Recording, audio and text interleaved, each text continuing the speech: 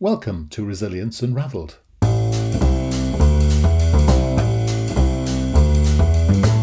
Hi everybody and welcome to Resilience Unravelled, a podcast that examines all aspects of personal and organisational resilience.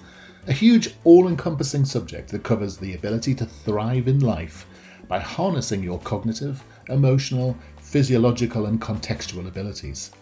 I share stories from people who have thrived despite remarkable obstacles, as well as highly successful practitioners and experts across a range of topics.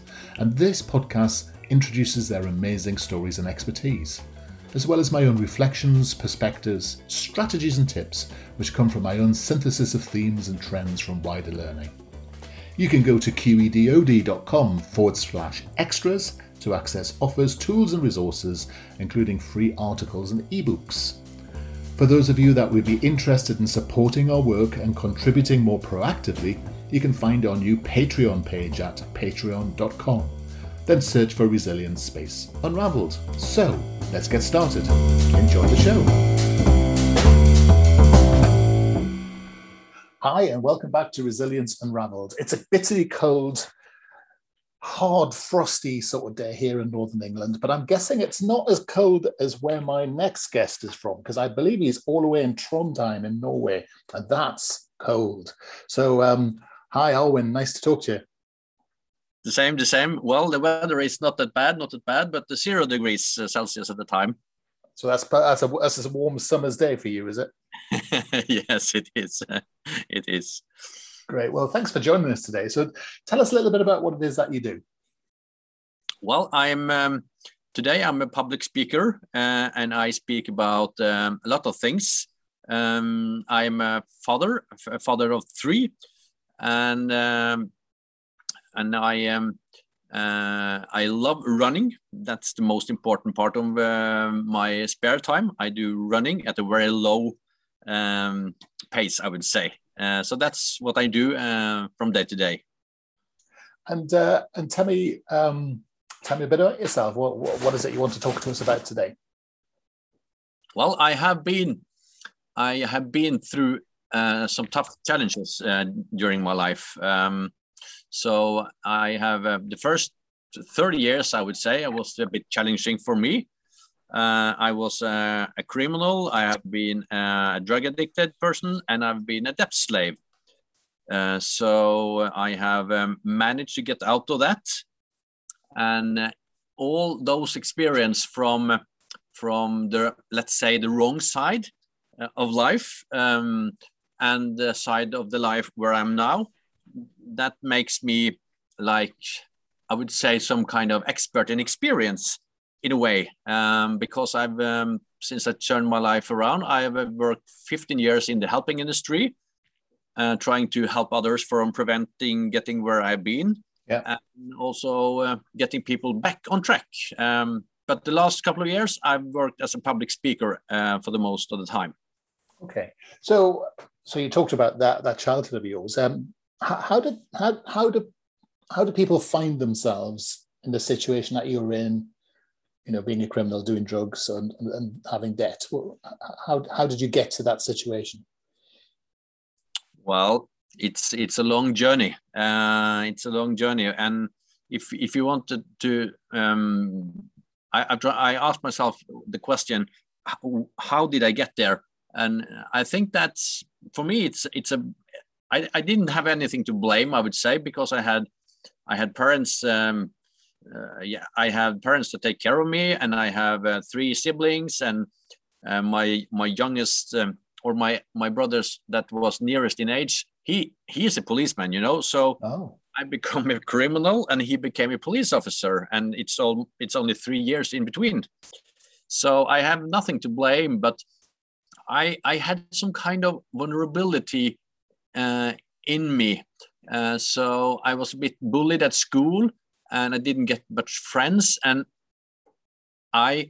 when I let's say, I got some money from my grandfather from time to time, and with that money I could buy myself friends. So the money was the tool for me to get a good self-esteem. So I was lack of self-esteem at a very, very young age, and the money was the problem solver. And yeah, when I see this retrospective, I see that money has been a part of my life all the time, in good days and bad days. So you talk about this vulnerability. I'm assuming you're parented exactly the same as other members of the family. Is that your assumption as well? So somehow there was a genetic vulnerability inside of you. Is that right? I think so, but it's also been affected, of course, of the circumstances and by the friends I met and the people I met. And I moved away from my parents, and I guess that was the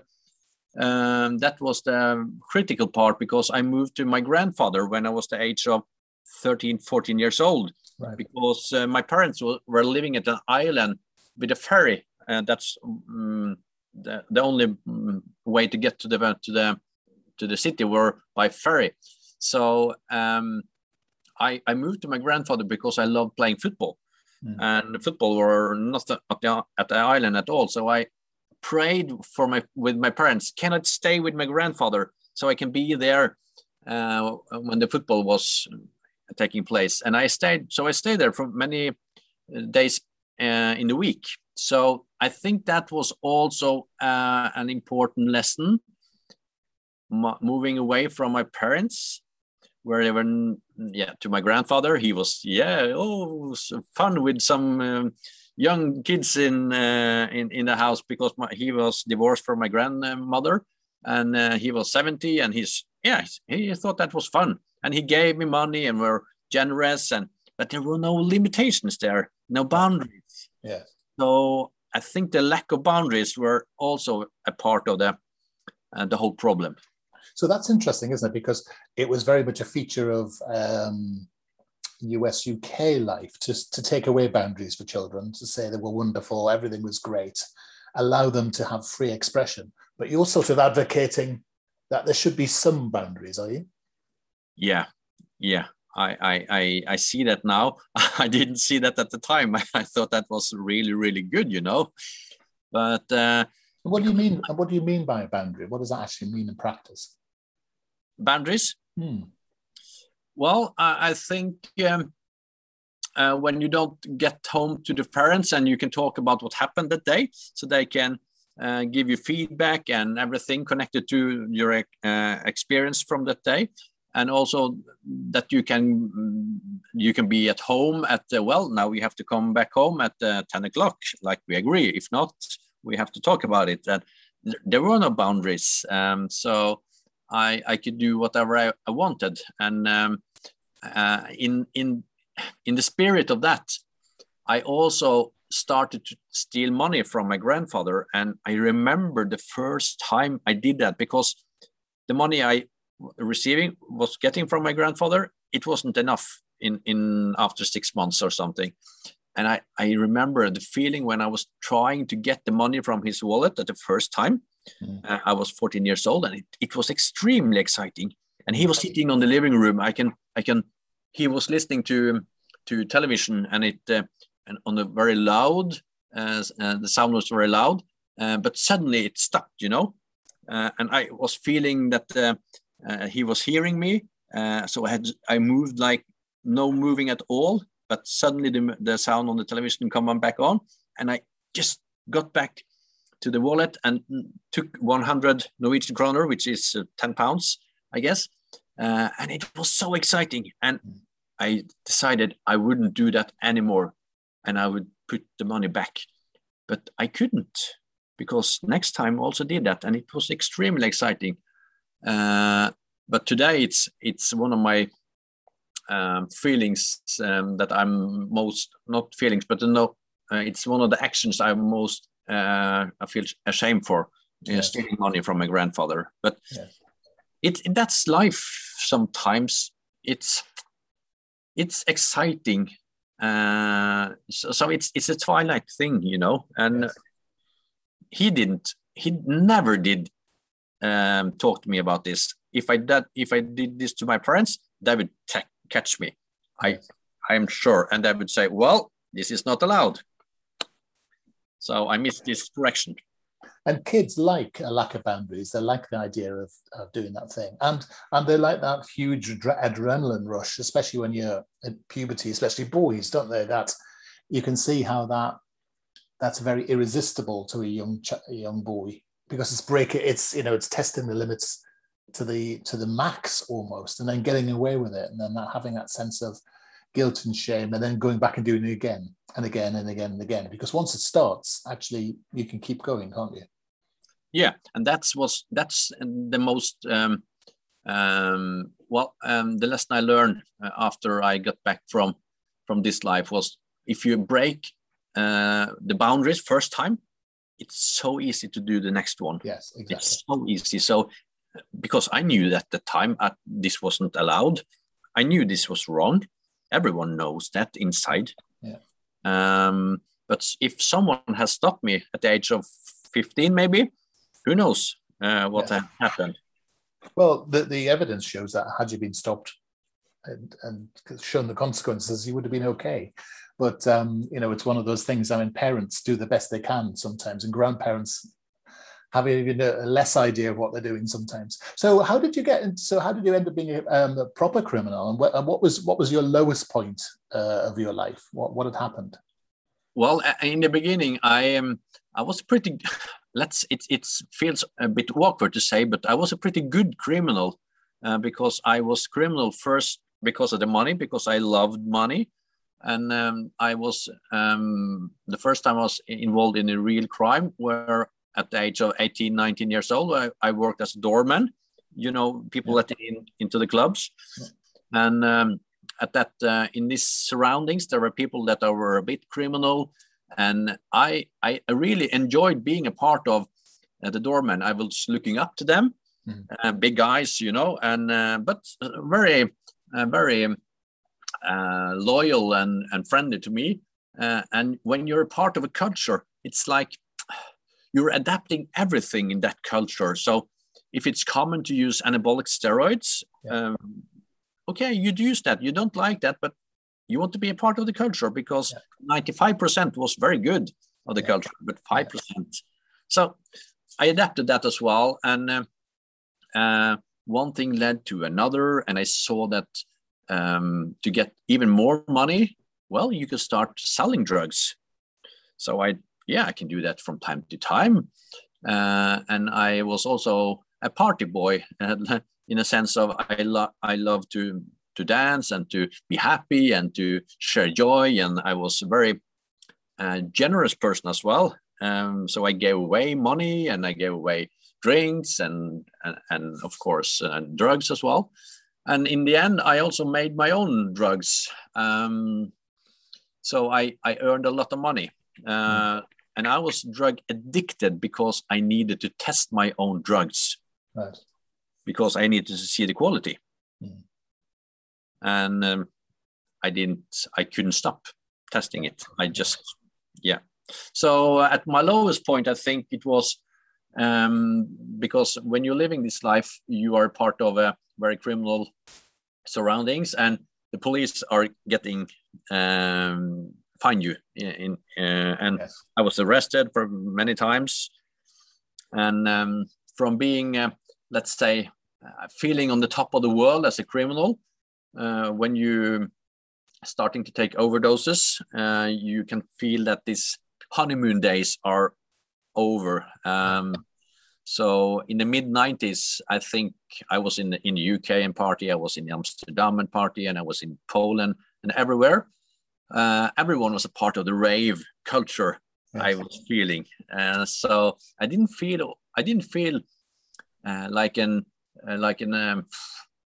criminal, I would say. I felt like part of a big community that was testing boundaries. But in a way, after my second and third overdose, I saw that now my life is taking a complete different direction. And I remember when I was sitting in the cell in the prison in the millennium year into 2000, I was at the rock bottom, really at rock bottom, because then I was 70 kilos at the time, and 2 years before I was 120, so I lost 50 kilo. which is quite much. And my body was completely, let's say, in not meltdown, but my mental health and my physical health was complete a mess. So I just wanted to stop living at that time. I have to agree. So before you move on, this is a common thread, and it's interesting for people who are standing on the outside. The power of community, people really underestimate, don't they? You're calling them social groups, but community has this power to heal and to be extremely positive, but it also has this power to destroy and to attract people into a certain set of lifestyle choices. And it's interesting how you talk about that vicious cycle of the community, then the drugs, then the crime, and then the community, and then and you're right, it's almost quite seductive, isn't it? That idea of being a community where you're all partying and having fun, but not quite noticing what it's based on, because actually you're so drawn up in the dopamine and the hedonism and the excitement of the time. So I think when you're watching youngsters, you have to look out for this vicious cycle, because it's quite easy to stop. Well, it's not easy, but it's possible to stop the cycle by taking one of the bits of the cycle out. And sometimes that thing about removing people from their social groups and putting them somewhere else is appropriate, but only if you can create that high buzz from something else, because of course it's the buzz that you begin to miss, isn't it? Yeah. And then, of course, again, the third theme you've come back with, which is very common in these conversations, is this idea of rock bottom. And some people, when they get to rock bottom, stay at rock bottom. And some people when they get to rock bottom, have the resilience to turn around and make a decision to change. So can you tell us about how you decided to change?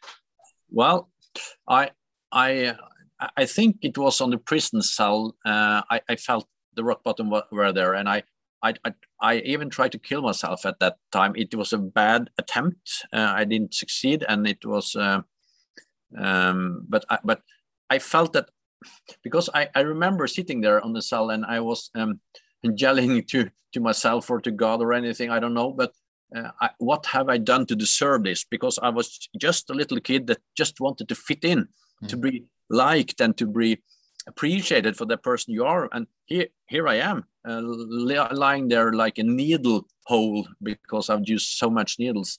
And I felt that I have the power, but I didn't have enough power to turn around. So the changing point for me was when I met the policeman. And this was just 6 months, I guess, 10 months after the prison cell. And he was supposed to arrest me. And my life has gone even further down now after the prison cell. And instead of arresting me at that evening, he was sitting next to me and talked to me. And instead of handcuffs and police car, he said, "How are you today, Arman? You doesn't look very good. Is there anything I can do to help you? Just name it, and I will try to see if I can make that happen." Right. And he held his arm around me, and I think he was sitting 5 or 10 minutes. And I don't remember much of the rest, but I remember I cried, and he met me at a very, very vulnerable moment in time. I don't know if he will reach into me if he had been there the day before or the day after, but at this particular evening at night, he met me where I was most vulnerable. And he wasn't like naive or anything. He arrested me afterwards, because I had a lot of money and guns in my apartment. So he had to arrest me. But he also said, "I will come and visit you the next day, and when you're slept a bit and you're a better mood maybe." And he did. He kept his promise, and he got back. And that was the ignition I needed. My life didn't change at that time either. But when I met next person in my, let's say, rehab or my journey, a prison inspector, then I had enough confidence in myself that I was worthy, because the policeman, he said to me in the sense of, "I see you are worthy as a person. I don't see you as a drug addict. I see you as a person." And that's really interesting, isn't it? I was watching a thing about policemen recently, and they talk about this idea that policemen see people as either as criminals or potential criminals, and so they treat them that way, and that's what they end up getting. And actually, this idea of looking at people differently allows you to see that some people are victims and some people are helpless and some people are not. And so it's about spotting those differences, isn't it? But I mean, to everybody else, I'm sure they're all sitting there thinking, a father figure, because effectively that's what the policeman was, wasn't it? It's that person coming in and giving you that sort of moral, strong, positive male image. Because actually, it's quite interesting to be listening when you're doing what you're doing and you've got guns and cash and all sorts of stuff. You're pretty, what's the word? Pleased with yourself in a certain sort of way. So for a guy to get through to you who's not of that community, that they must have had something special, or as you say, that they hit you at the right time, or they saw something in you. Yeah, and the whole situation, because the contrast, because it was from the police, and I supposed to hate the police, and it's almost like North and South Korea should be friends. It doesn't. It's like Mac and PC should talk together. It doesn't happen. So let's never go there. and he showed an extreme courage and bravery, because, and I guess that comes from how you look at humans, how you look at persons, and of course of integrity and experience, I guess, because it could be much easier for him just to arrest me. Oh, we have to move on because there were 3 officers. There always had to be 3 officers to arrest me. And let's go on. Let's go to Burger King and have some cheeseburger before we go home to our parents, or not parents, but family. Stop talking to this guy. He is worthless. That would be much, much easier. Yeah. And instead, he took the chance, and that gave me the courage. So when I met this prison inspector, I had the perspective and self-awareness that I was worthy. So then the really, really good thing happens after that. Tell us more about that.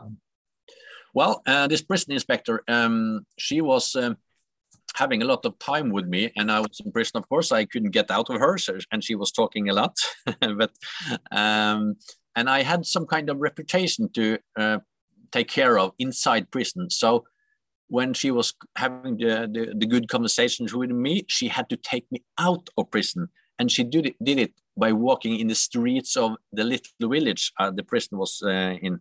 Yeah. And that was also a big, big courage, because at the time I was a pretty well-known criminal. And if I just ran away from her, she will get easy from her employer. But she, at that time, she talked to me and she said, well, Arman, I see that you like to help people. I see that you are creative, and maybe you should be some kind of social worker, she told me. And I was, what? You mean a social worker? Those persons that have tried to help me all my life? Not in a million I would be like that. And I was a bit angry with her, I remember. Mm-hmm. And we walked 1 minute, both, and with nothing said. And suddenly I stopped her and I said, well, Mette, you're right. I am going to be a social worker, and I'm going to be the best social worker in the world. Like the criminal bravery, the statement. And that was the time I changed. And from there, I was transferred to a rehab department in prison, go to a rehab station outside prison. I took a bachelor in social as a social worker, and start my life after that. So it was having that different vision in a way. It was actually having a specific vision of something, would you say? Yes, I think so. And I also I saw that also being a social worker was something that I could achieve, because I had took some university things before I got the criminal, or at the same time as I was a criminal. So I did know about the education system. So I thought that could be a good thing. But when I was finished as a social worker, I had to start to search for a job. And with my track record as a criminal, that was hard. But that was the third really good person in my my rehab, because my rehab, I see that my rehab didn't stop until I get this job. And that was in 2007. And I applied for the work position as the debt advisor for the public Norwegian public government. Right. And I had I had £200,000 in debt myself at the time. Oh, so you really knew about it. I knew about this, and I had a track record as so this leader, this manager that said, I want to have Arman working for us. Yeah.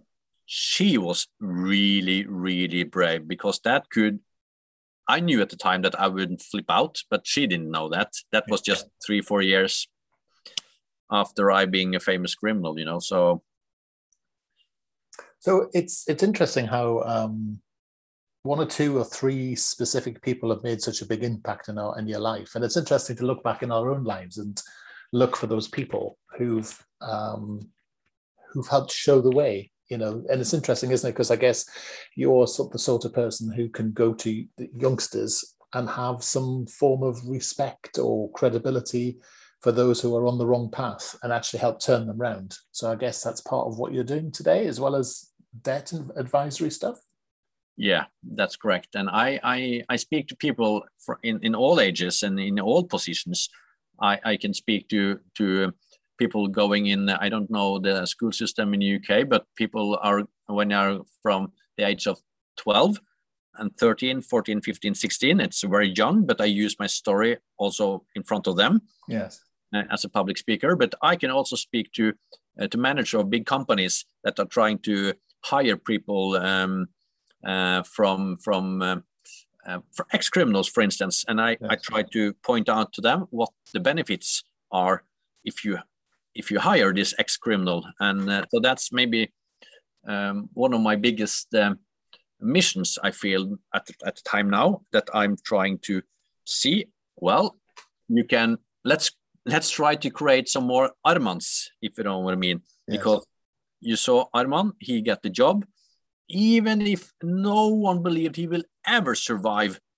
And if he will survive, he will just be unemployed for the rest of his life. But now, see, he's worked 15 years for the Norwegian public government, and it's possible for everyone. And I try to show business owners how they can be a good match for ex-criminals. And I guess one day you're going to sit down one-to-one and you're going to have the effect that policeman had on you. You're going to have that ability to be able to, make a difference in someone's life just like that. Yeah, and so, the person that hired me, she asked me 2 questions. It's really important questions. And she asked me, what have you learned from the time when you've been an ex-criminal?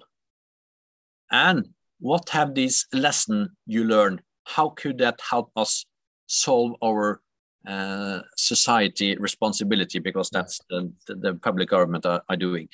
And with those 2 simple questions, it changed the atmosphere completely in the job interview situation. Because instead of me being afraid and hide my CV, I was like, on the edge and trying to, she really asked me about what I've learned. Yeah. And then it was all up to me to talk about what I've learned.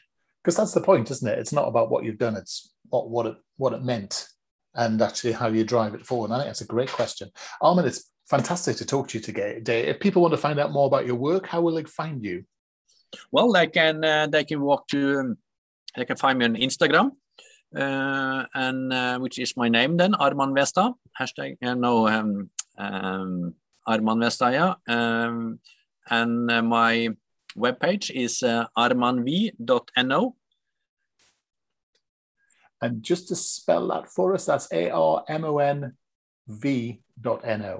Yeah, that's correct. Great. All right. Well, look, it's been a joy to talk to you today. And it's a really inspirational story. And I think there's a ton of quite significant points there. And I think your point at the end there is really important. It's not what you do, it's what you learn from it. And then the choices you make rolling forward. And if only that little Arman had known that at the age of 4 or 5 or 10 or 12, 14, what a different life it could have been.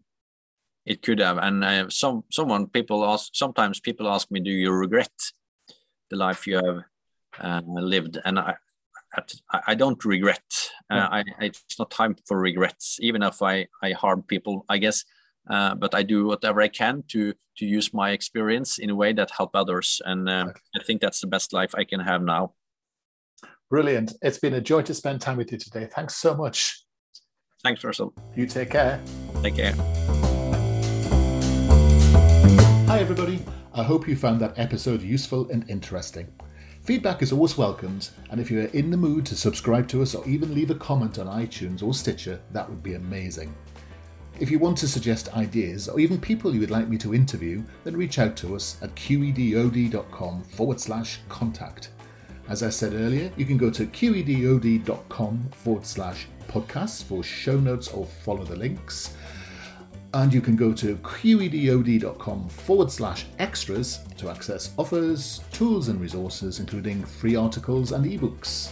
For those of you that would be interested in supporting our work and contributing more proactively, you can find our new Patreon page at patreon.com. Then search for Resilience Unraveled. I look forward to being in your ear next time around. Take care.